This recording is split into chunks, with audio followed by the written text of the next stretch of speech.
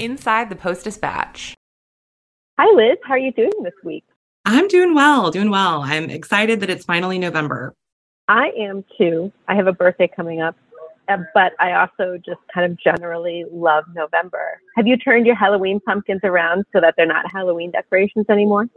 No, I am delinquent in that since Halloween was on a Monday this year, but I am already ready for the mad dash from Thanksgiving or vague autumnal decor to Christmas. So that I usually am pretty much day after Thanksgiving, the house is Christmas-fied, and I'm looking forward to that already.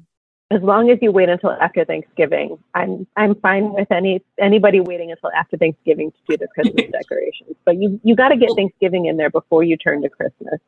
I totally agree. And you have a birthday. My husband's birthday is in November, and he is very strict about please let November be November. Please don't let early November be Christmas yet. I just want to have a birthday before Christmas. So we observe that in our house. We are joined this week by Katie Cull. Katie is covering courts right now for the paper, but the main reason why we asked her on this week is because she was one of the team of reporters and photographers who helped the newspaper cover the school shooting at Central Visual and Performing Arts and Collegiate School of Medicine and Bioscience. That shooting happened on October 24th. So as we're taping this, it happened last week. Katie, thank you so much for coming onto the podcast with us. Thanks for having me. You joined the paper in May 2021.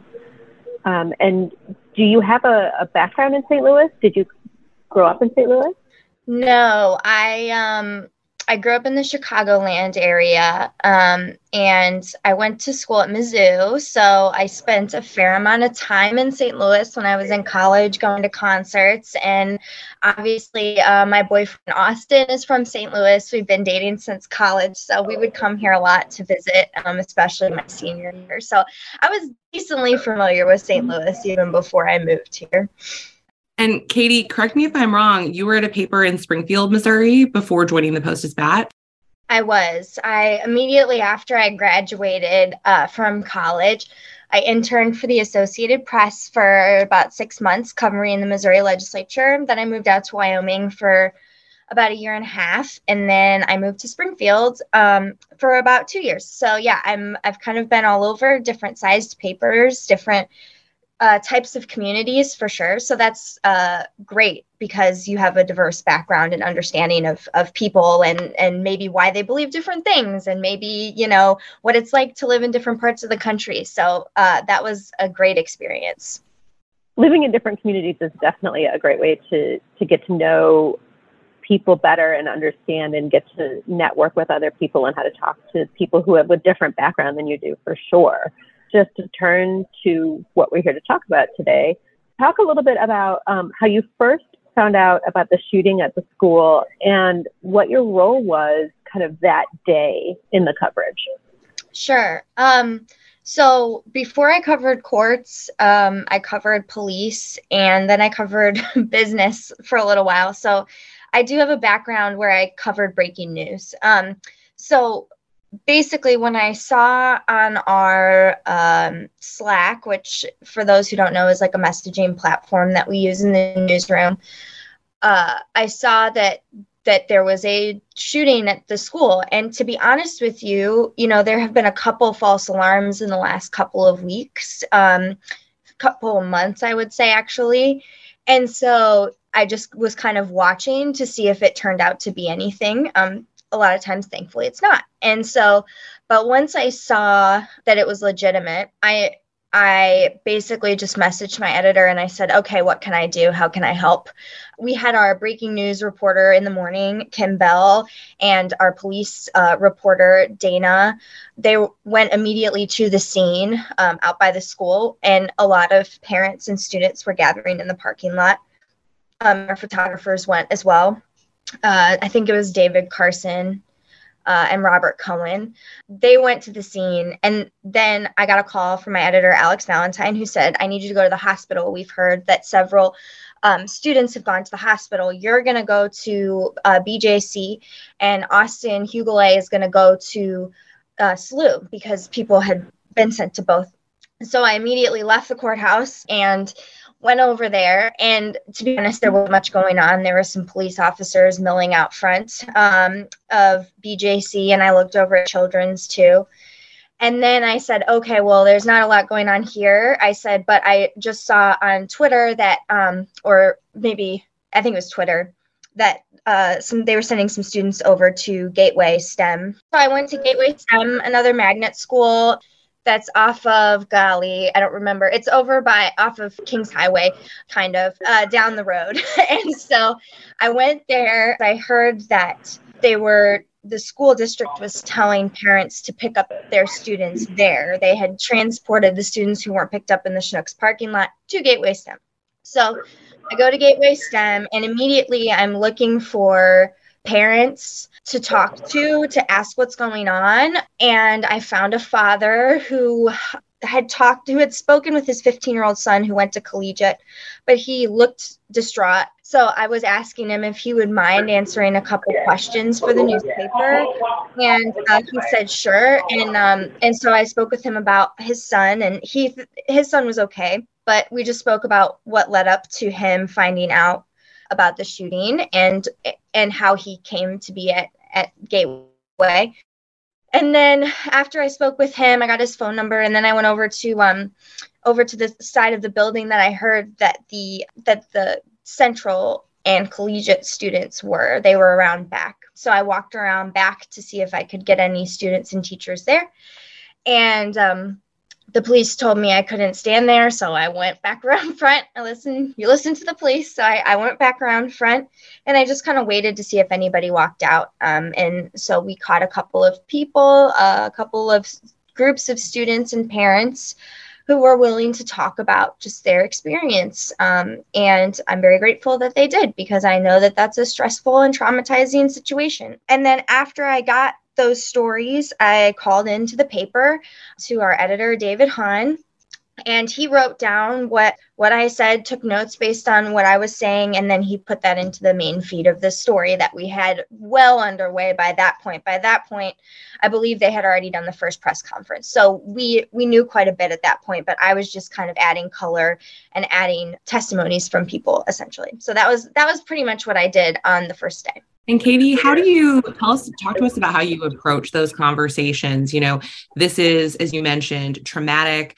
This is something that people are still living through and processing in the moment that you're having to ask them questions. So as a reporter, again, how do you approach that with sources?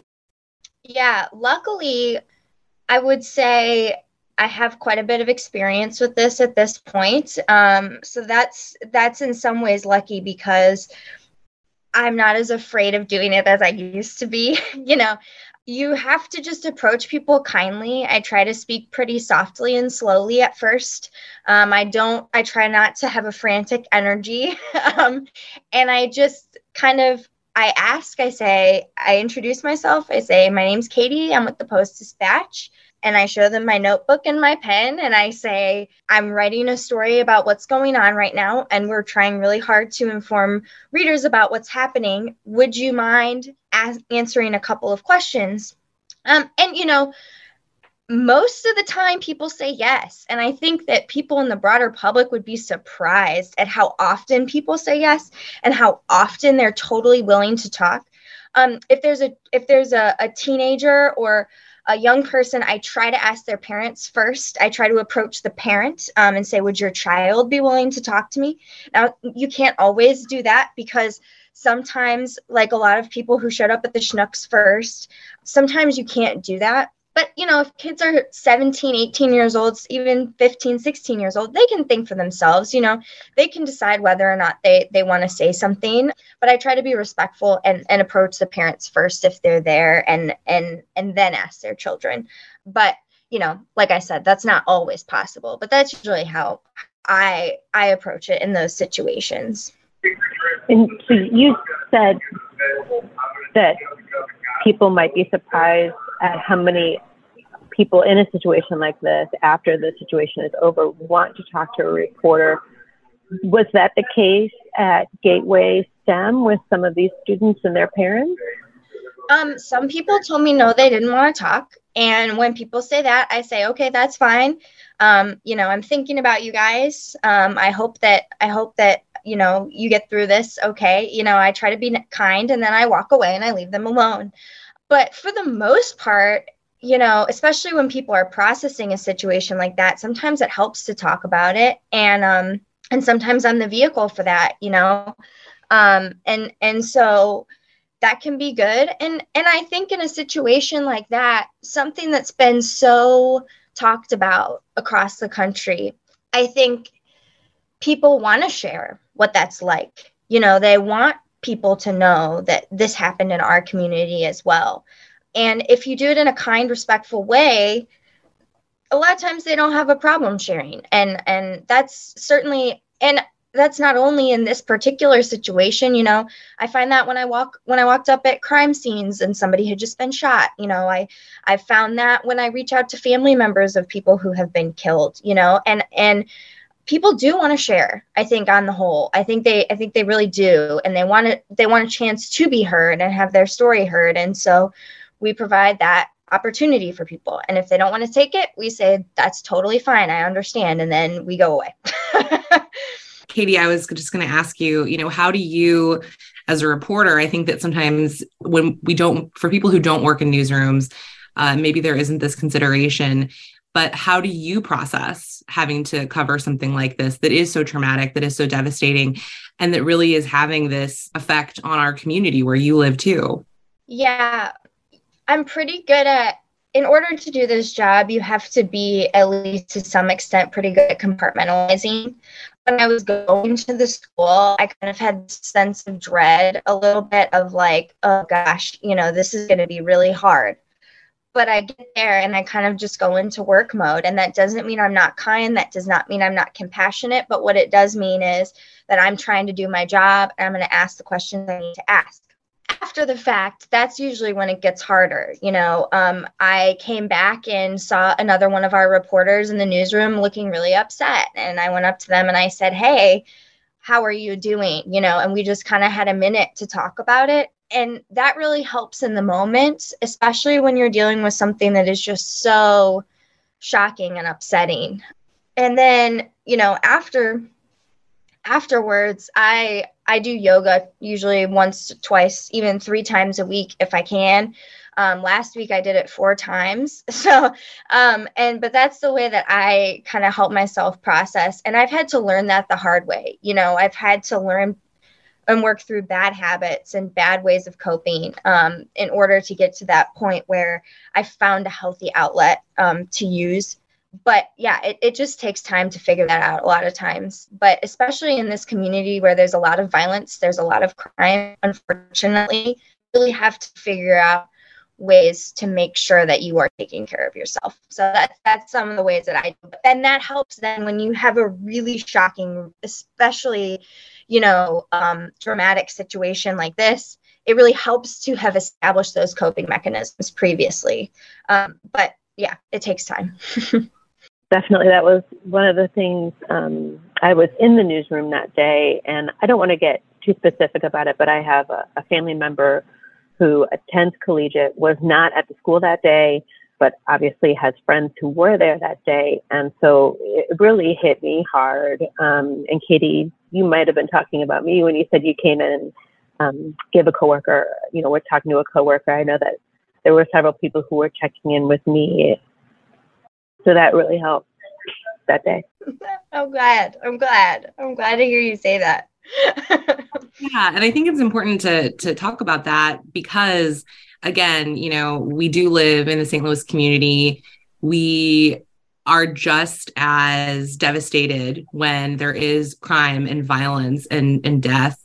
But as you said, Katie, that's a piece of the job, is being able to still inform the community and even more so be a resource, right, for the community during those really hard moments. So, thank you. And I know our whole team just really mobilized. And as you said, photographers, reporters, covering every facet of it, doing really difficult work. But at the end of the day, to be that support system and resource for the community.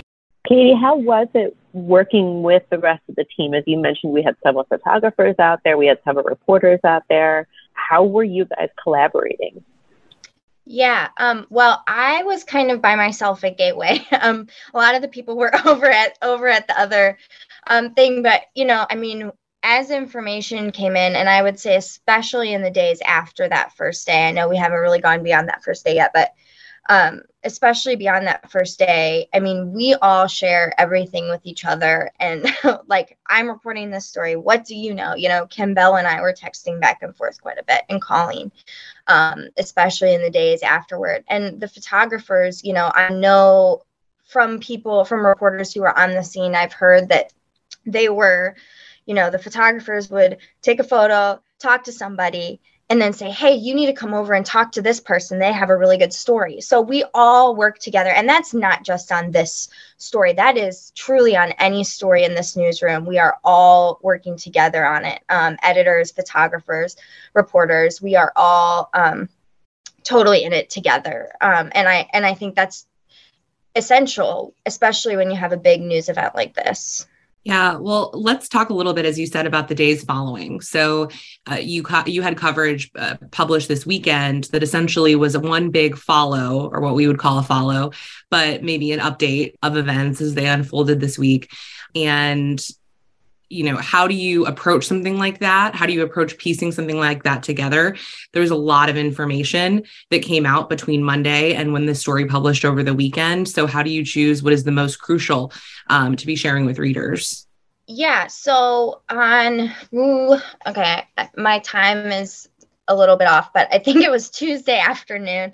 I got a call from, I think, David Hun, who's our managing editor, who was saying, we want to do a narrative of what unfolded that day.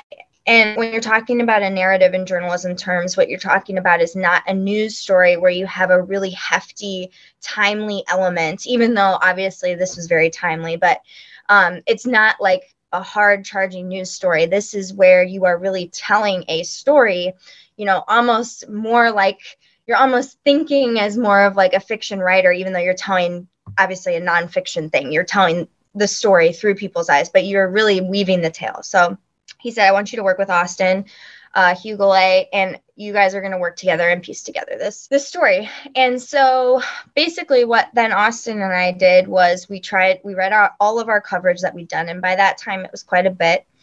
And we said, okay, what are we missing here? What voices do we really want to hear from in this story? And who are going to be the people that can really take us through the entire event? And it was actually a pretty short event when you think about it. It was only a couple hours probably from start to finish. The investigation obviously continued, but the main meat of it was really just that day. So, and if you hold on just one second to clarify, I'm so sorry, but the shooter was in the building for maybe 15 minutes or so before police confronted him and shot him, right? Not even 15 minutes. I actually think it was only like 10. I mean, it was really short. What I mean by the meat of the event is the school day starting to the shooter being confronted by police to the building being evacuated was only about 2 hours. I mean, yes, correct. So it was the event itself was even shorter, with a matter of minutes. But from the perspective of storytelling, that was kind of what we wanted to focus on, was a couple hours. So we said, okay, who do we want to talk to? We want to talk to a teacher, probably, who, was close to the event.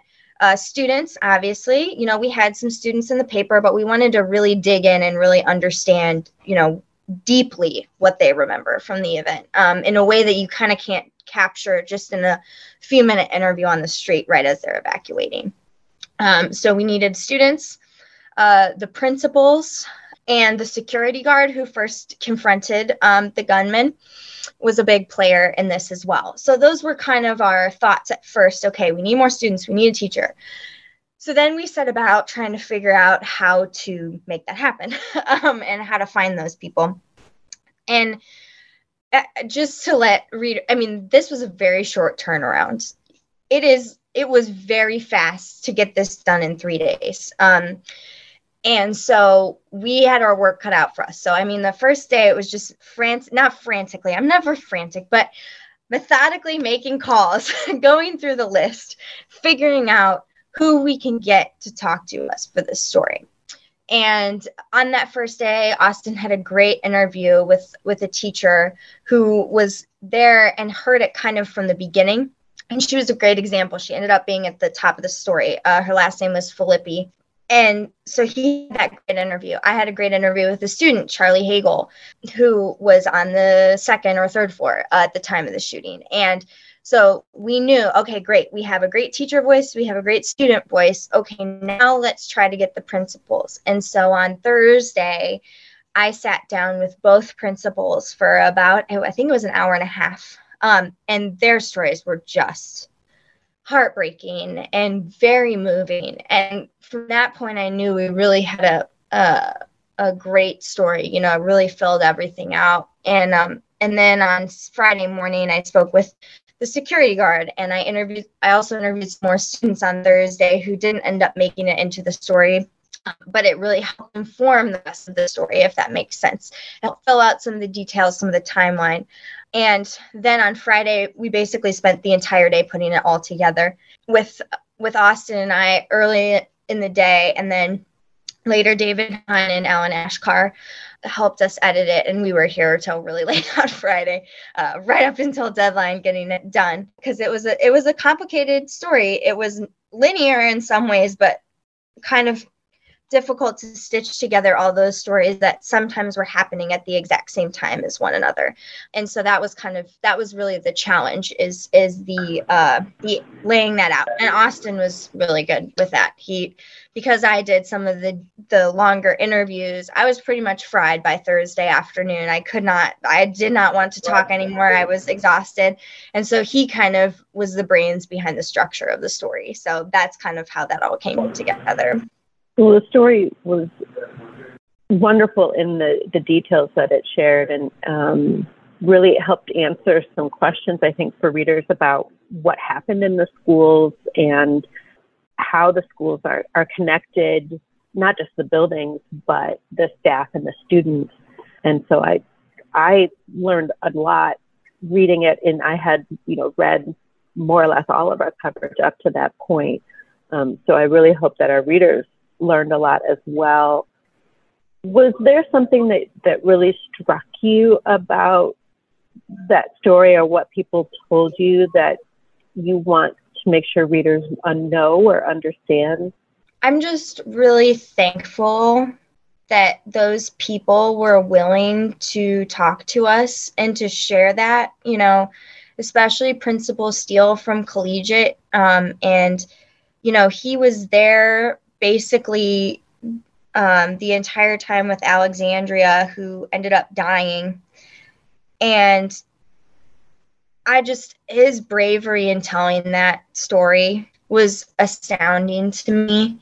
Same with Principal Shahid. I mean, I can't even, as a reporter, sometimes you're just sitting there like, oh my gosh, I can't believe that these people are telling me this. I can't believe that they're willing to share that. But I hope that it moved people and kind of told them something about it that they wouldn't have otherwise known.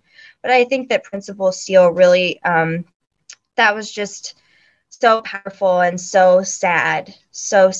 And really, that was probably the toughest interview of the bunch. He and Principal Shahid, I interviewed them at once. That was probably the toughest interview of the bunch. And I can't imagine what they went through, really. So yeah, I mean, that was probably the most striking thing. But everybody's experience, I mean, that's just so traumatic. But also, the heroism, like Officer Yancey, I mean, he literally confronted the gunman when he came into the building and basically risked his life running around warning people about this person coming. I mean, that's incredible. That's incredible. And that's an incredible story as well. So you kind of have this mix of tragedy and heroism and all of these things kind of mixed into one in the story. And I think that's just really what made it so powerful. Yeah. And I mean, our reporting generally last week, I agree with you. I felt like it reflected that. We heard the story, obviously, of the health teacher who gave her life to protect her students in the same classroom, a student who opened a window and was injured and hospitalized, but it helped his classmates be able to escape during a really chaotic and traumatic, scary moment.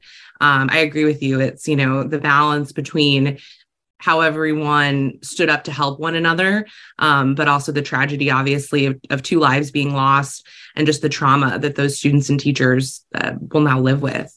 And Katie, I know you talked about it earlier with, how you process these types of things and do yoga and things like that. And I just want to remind everyone listening that there are resources available, mental health resources available, and we will link to those on our website, stltoday.com, underneath this episode as well. So, if you feel like you need help with processing what everybody went through, I can't emphasize enough how this event rippled through so many other schools in our area. We know that we had, unfortunately, the FBI was talking about copycat threats and things like that.